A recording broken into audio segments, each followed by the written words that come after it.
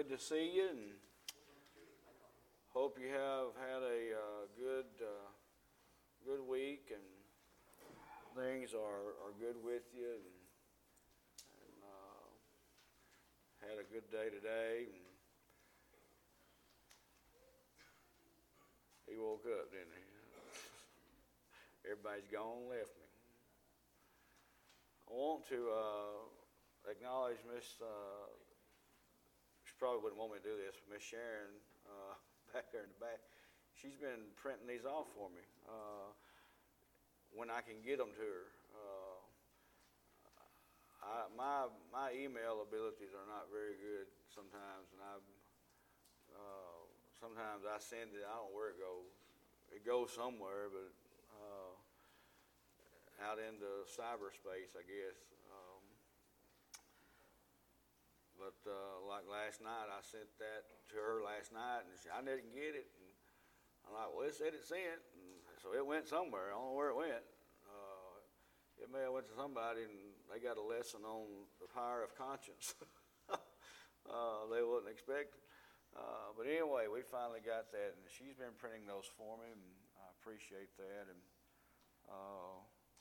help with that. And she brings them and has them ready for me. So this tonight will actually be our last lesson in this quarter concerning in the book of John. We'll start a new study, hopefully, Lord's willing, next week. Really hadn't made my mind up really where I want to go. There's several things that I know we're going to be in the Thessalonian letters on Sunday morning. So I thought about some topics that been wanting to. All right, thank you, sir. Been wanting to have some studies on, maybe some morality things, those types of things that's facing the church, and we as individuals, maybe something along those lines. So that's going to be our next study. Whatever I decide on that, and I'll try to get that information to you. I'll try to have something decided by Sunday. Is what I'm hoping to do. So anyway, we'll be looking at, but tonight will be our last study. And I know in this study we did not hit every chapter and everything in the book of John, and that was my intention, is to kind of bounce around with different topics and different things in the book of John. So if I can keep up with that and remember where I put it, we'll go back and get the other part of it the next go around. So that's kind of where we are with those things. Tonight in John chapter 8, verses 1 through 11, we've entitled it, The Power of Conscience. Think about conscience. What is that? Your conscience. We often view it as what? Little devil over here, little angel over here, and the little devil saying, go ahead and do it. Go ahead and say it. Go ahead and be a part of it. Go ahead and do it. The little angel over here going, no, don't do that. You know it's wrong. Don't do that. And they battle back and forth. Sometimes we see it depicted that way, don't we? As our conscience. But what is our conscience? What do you think? What can you throw out tonight, class, about that? What is?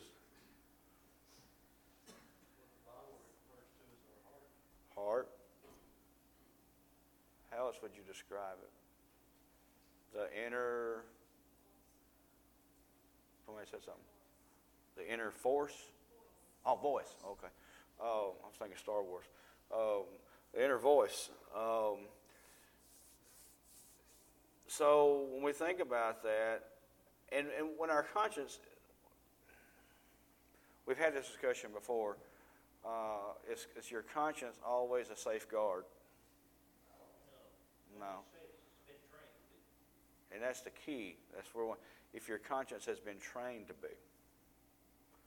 Well, what do we mean when we say that? Training our conscience.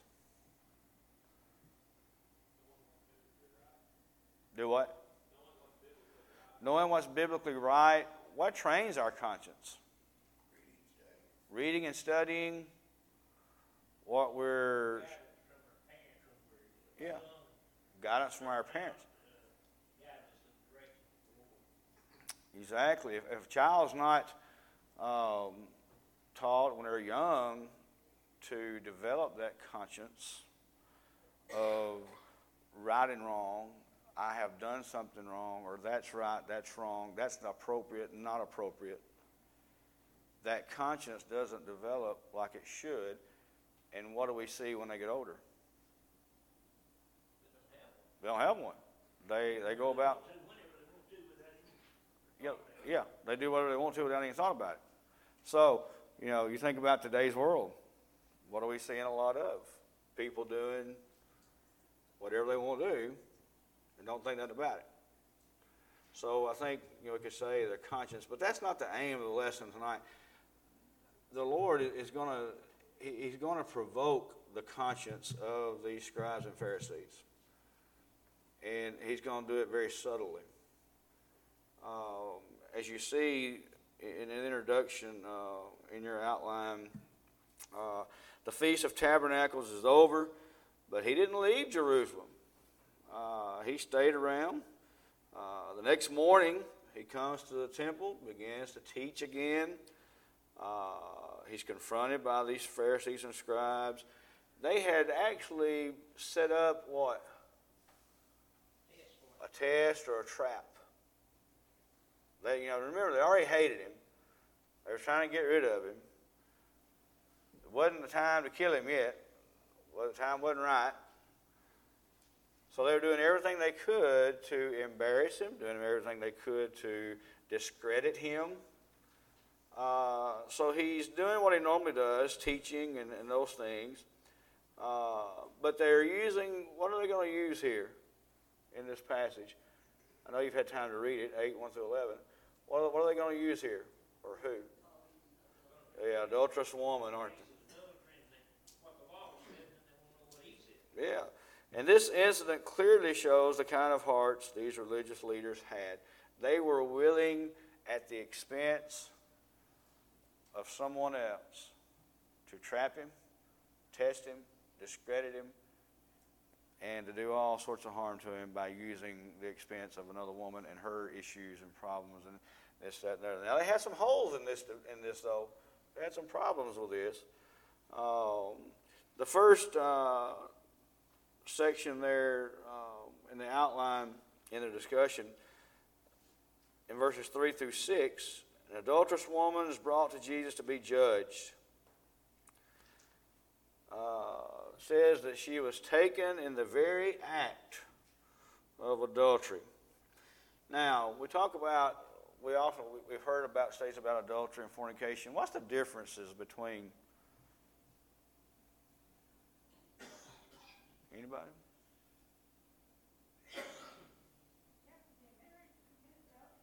Okay. Our Lord uses it and teaches about adultery being with a married person and that fornication being committed, and which makes it adultery between two married people and those types of things. Fornication, what? Yeah, single person, sexual acts. Now, I'm going to tell you one thing we're seeing in the world today is they're trying to take the scripture concerning marriage and divorce and remarriage, and they're trying to say any little thing to justify, any little thing is fornication, to justify them to be able to remarry. And that's one thing we're seeing across the brotherhood and this, that, and another. But I think it's important that we define that and know what that is. Because our society is filled with fornication things. I mean, just sexual things everywhere you look. You can't watch a commercial. Most TV shows have got fornication going on, because what happens? You always got people who are what? Living together, sleeping together. And so again, it's a big thing. But again, all kinds of sexual uncleanness, fornication, more specific reference to a married person with the adultery, having sexual relations with another person, not their mate. Jesus used adultery in this sense of two people who are married, but their marriage was not acceptable in the sight of God. there's a note there, adultery, you can make a note of this. Adultery is used in the Old Testament as to describe the children of Israel's unfaithfulness to God.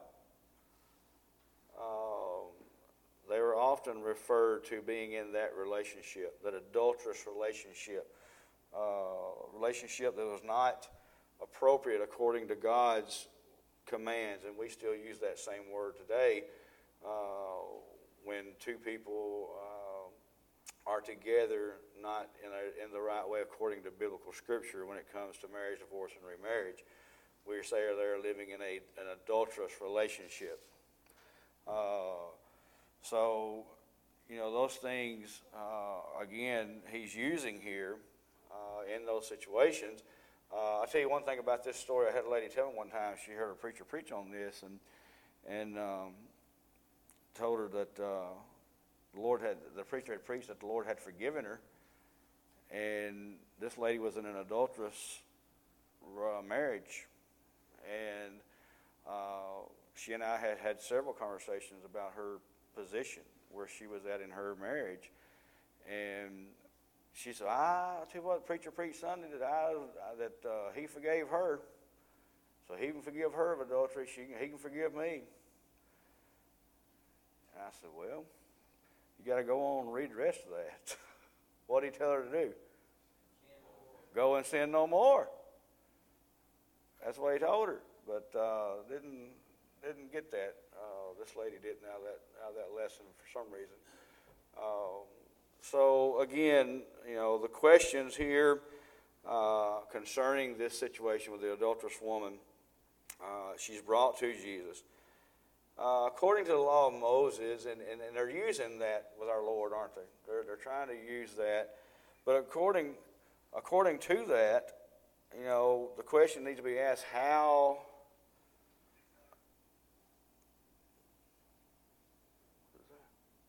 Did I hear somebody talking?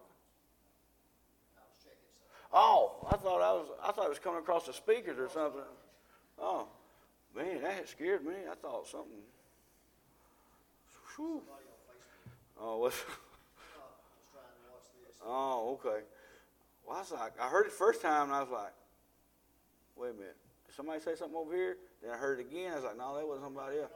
Okay. Oh, yeah. They say that's first sign.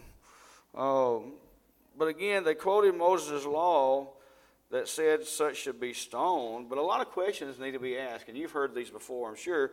But how did they catch her in that very act of adultery? Was she just a loose woman or a woman that was known for that type of activity? How they do that? How they know about it? And if she was known, the question can be asked, why hadn't something been done already? Why are they just now? Well, we know why they're just now doing it, aren't they? Because they're trying to trap the Lord. They're trying to trap him.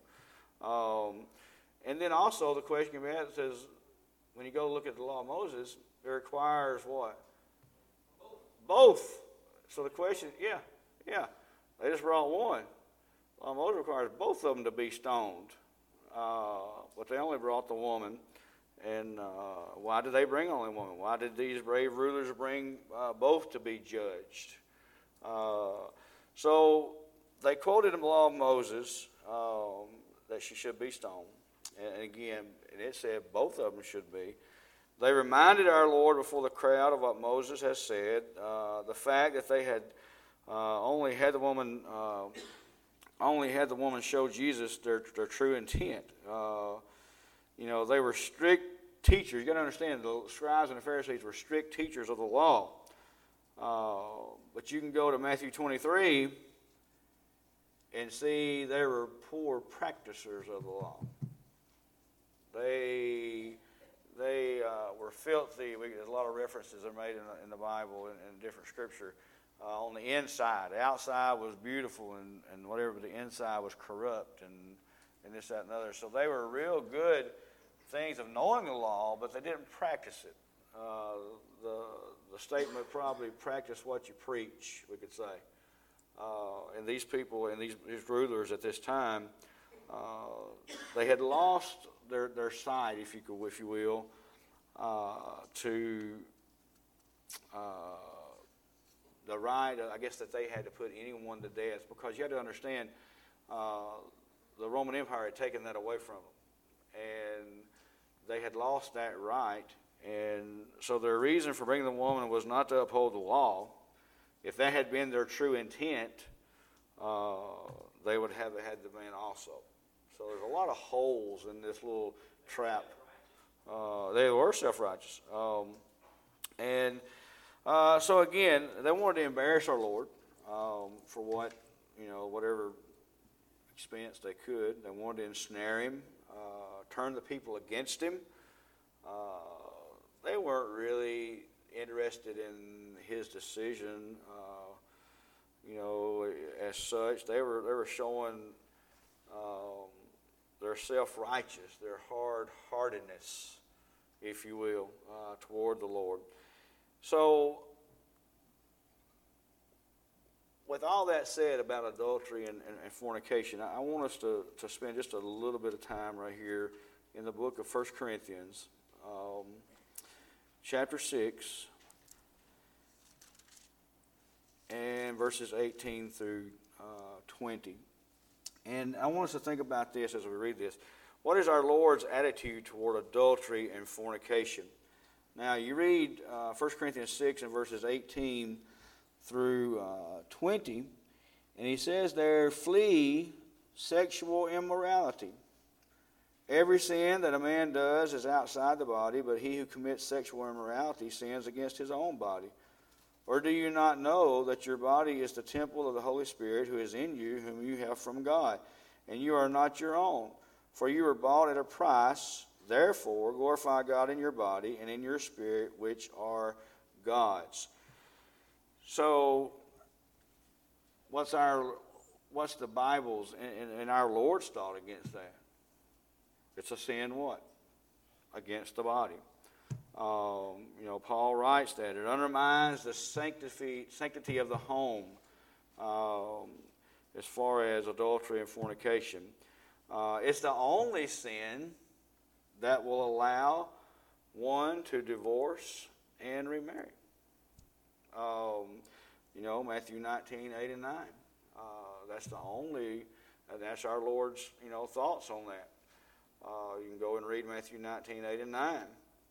Those who continue in such cannot inherit the kingdom of God. Galatians 5, 19 through 21. So, there's a lot. There may be trying to trap Jesus, but there's a lot for us to be reminded of here, about, our marriages and marriages.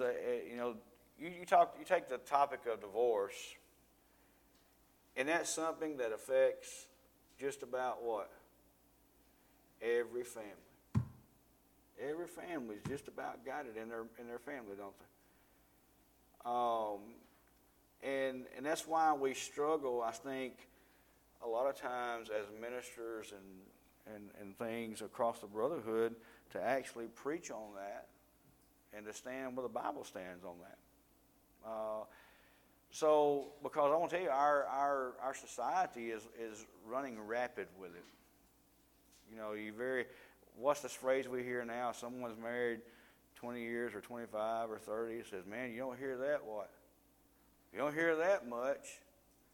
People staying together that long. So our society and our children, why do we say what we do to our children up here on Sunday afternoons? What's God's idea of marriage? One man, one woman. What do they say? For life. And that's what we've got to instill into our children. And we got to hope and pray that that's the type of person that they marry, that they find that they want to date and have a Christian home with. The only way we're going to turn this in our society is to start at that age, teaching them that. And number one, showing them that in our homes. Showing them that in our homes, between mom and dad. Again, it goes back to that conscience, is it right or wrong? We got to teach them at a young age that those things are wrong, that we have to abide by what the Bible says. Again, we see his attitude towards that. And again, those who continue in fornication and adultery cannot inherit the kingdom of God. Galatians 5. So that's a very serious thing, isn't it? It's something that we need not to take lightly. Anytime I've had to deal with that with people, I have told them, I said, you need to do everything you can to keep this together, especially if they don't have a right to remarry, unless you want to live single the rest of your life. Now, what does society say about that part? What do people say? Do they like it? No. What do they say? That's not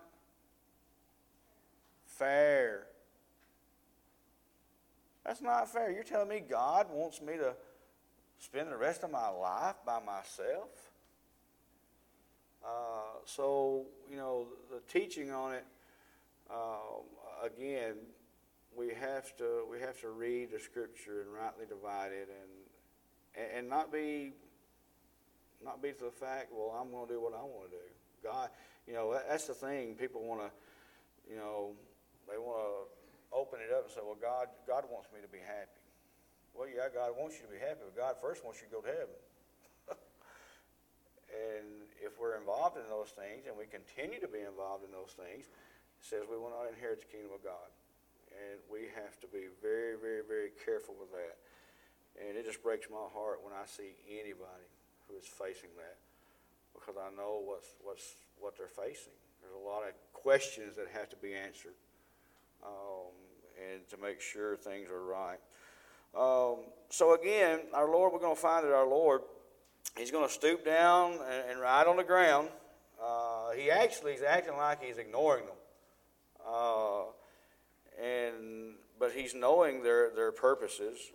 They hated Him. They wanted to ensnare Him again. They want grounds for accusing Him to destroy His influence with the people. And I want to lay out the trap here. Now, we talked about the trap. They wanted to trap Him and ensnare Him, embarrass Him in front of the people, discredit Him. Now, the trap was, if our Lord said, stone her, they could have stoned her and blamed the whole affair on our Lord before the Roman governor, the Roman government. Because remember, they had been taken away from them. But if He said, don't stone her, they could accuse Him of ignoring the law of Moses.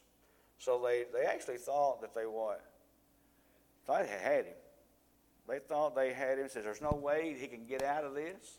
We've got Him. We've got Him with the Roman government if it goes this way. We've got Him with the law of Moses if it goes this way. That's the type of people these people were. We have people like that today, don't we? In our society. They want to entrap you, don't they? They want to set you up. Especially Christians. They like to set Christians up. So again, they thought they had Him. Now you notice in chapter 8 there in verses 7 through 8, notice our Lord's answer. They continued pressing Him for an answer. They wanted an answer. What do you say? What do you think? What are you going to do? And they insisted. But He allowed them to go on as though He didn't hear them.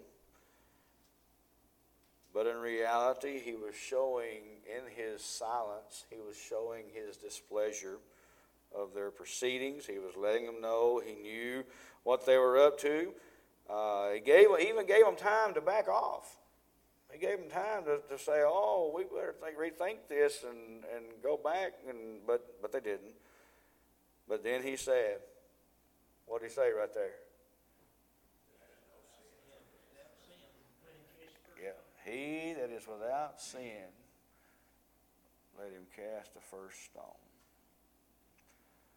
Our Lord's statement gave recognition to what the law taught. You can go back and reference Deuteronomy chapter 17 and verses 6 and 7 concerning that.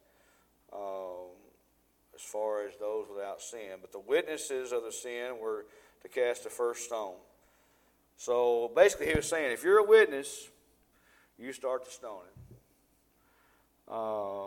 But first, you need to make sure you're not guilty of the same sin or similar sins. And he knew their hearts. He knew they needed to face up to their own sins. He called them, if you remember Matthew chapter 16 and verse 4, he called them an adulterous, what? Generation. He knew what they were about. He knew what their intentions were. His answer did not distract, under point number 2 there, Jesus' answer, did not distract from the authority of the law, nor did it satisfy the Pharisees. Now, they were wanting to put him in a position of a civil judge here. They wanted him to make a call. Often what people want we preachers and elders to do, they want us to do what? People come to you all the time, or as a preacher, sometimes even as a Christian, but they want you to do what? Yeah, they want to say, you tell me if I can go to heaven living the way I'm living. You tell me that this or that, and you tell me. They're wanting man's approval, right? They're wanting my approval. Well, they say, well, you know the Bible. Well, often when we tell people what the Bible says, how do they react? They don't like that.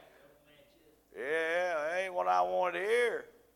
I've told y'all several years ago, I had a man and lady come to me and wanted to know if they could get married. I said, well, tell me about your situation. They said, well, I cheated on my husband. He cheated on his wife. Can we get married? No, you can't. Yeah. Yeah. Yeah. You notice what he told me? He told me I couldn't get married. God wants me to be happy. That's, yeah. Yeah, exactly.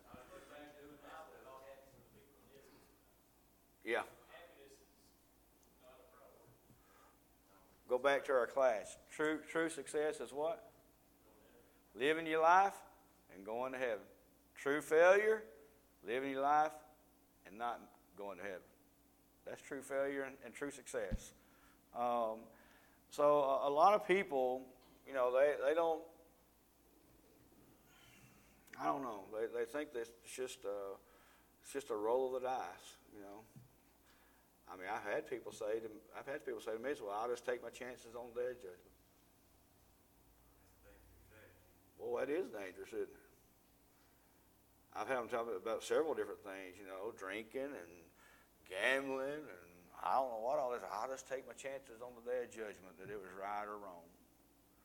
Well, you can read right here and find out whether it's right or wrong or whether it's good for you or whether it's not good for you and the sins that it brings about. Again, you know, they at this point, notice the effect that it has. He stoops down again in chapter 8, verse 9, and wrote on the ground. I don't know what he wrote on the ground. You said speculator. Don't make a difference, but I just like to know, you know. I just like to know, what did he write on the ground?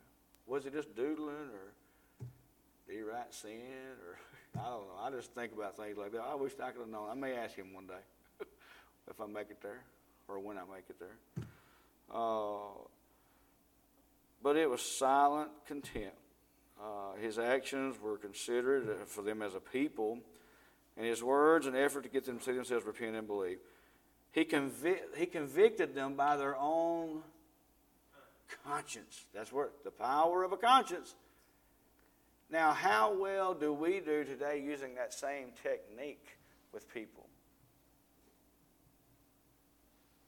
A lot of times, there's no better lesson to a person than when they figure out that they're wrong, what? Themselves. When they figure it out, and you said, oh, I was wrong. Oh, I didn't know that was in the Bible. There's no better tool to teach than that. And our Lord is using that right here. He convicted them with their own conscience.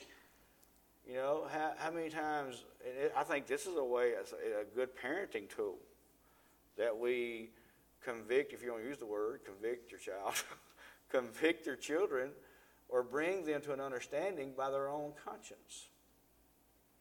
That's a good parenting tool. And it's a good tool to teach people as well. I think I see little heads out there. The last part of this, chapter 8, verses 10 and 11, is a conversation that he had with the woman. He showed his wisdom by evading their trap. He showed mercy to the woman. But he told her the key here is to go and sin no more. A lot of people are taking this out of context and saying, well, he forgave her, but he also told her to go and sin no more. She couldn't go back into that relationship. I mean, adultery is a sin that can be repented of and gotten out of, can it? Yeah. But there has to be a change. And you can't go back into that. That's what repentance is, right? And you can see in the conclusion, I made some final notes there for you to think about as well and ponder on. So again, thank you for your kind attention and comments tonight.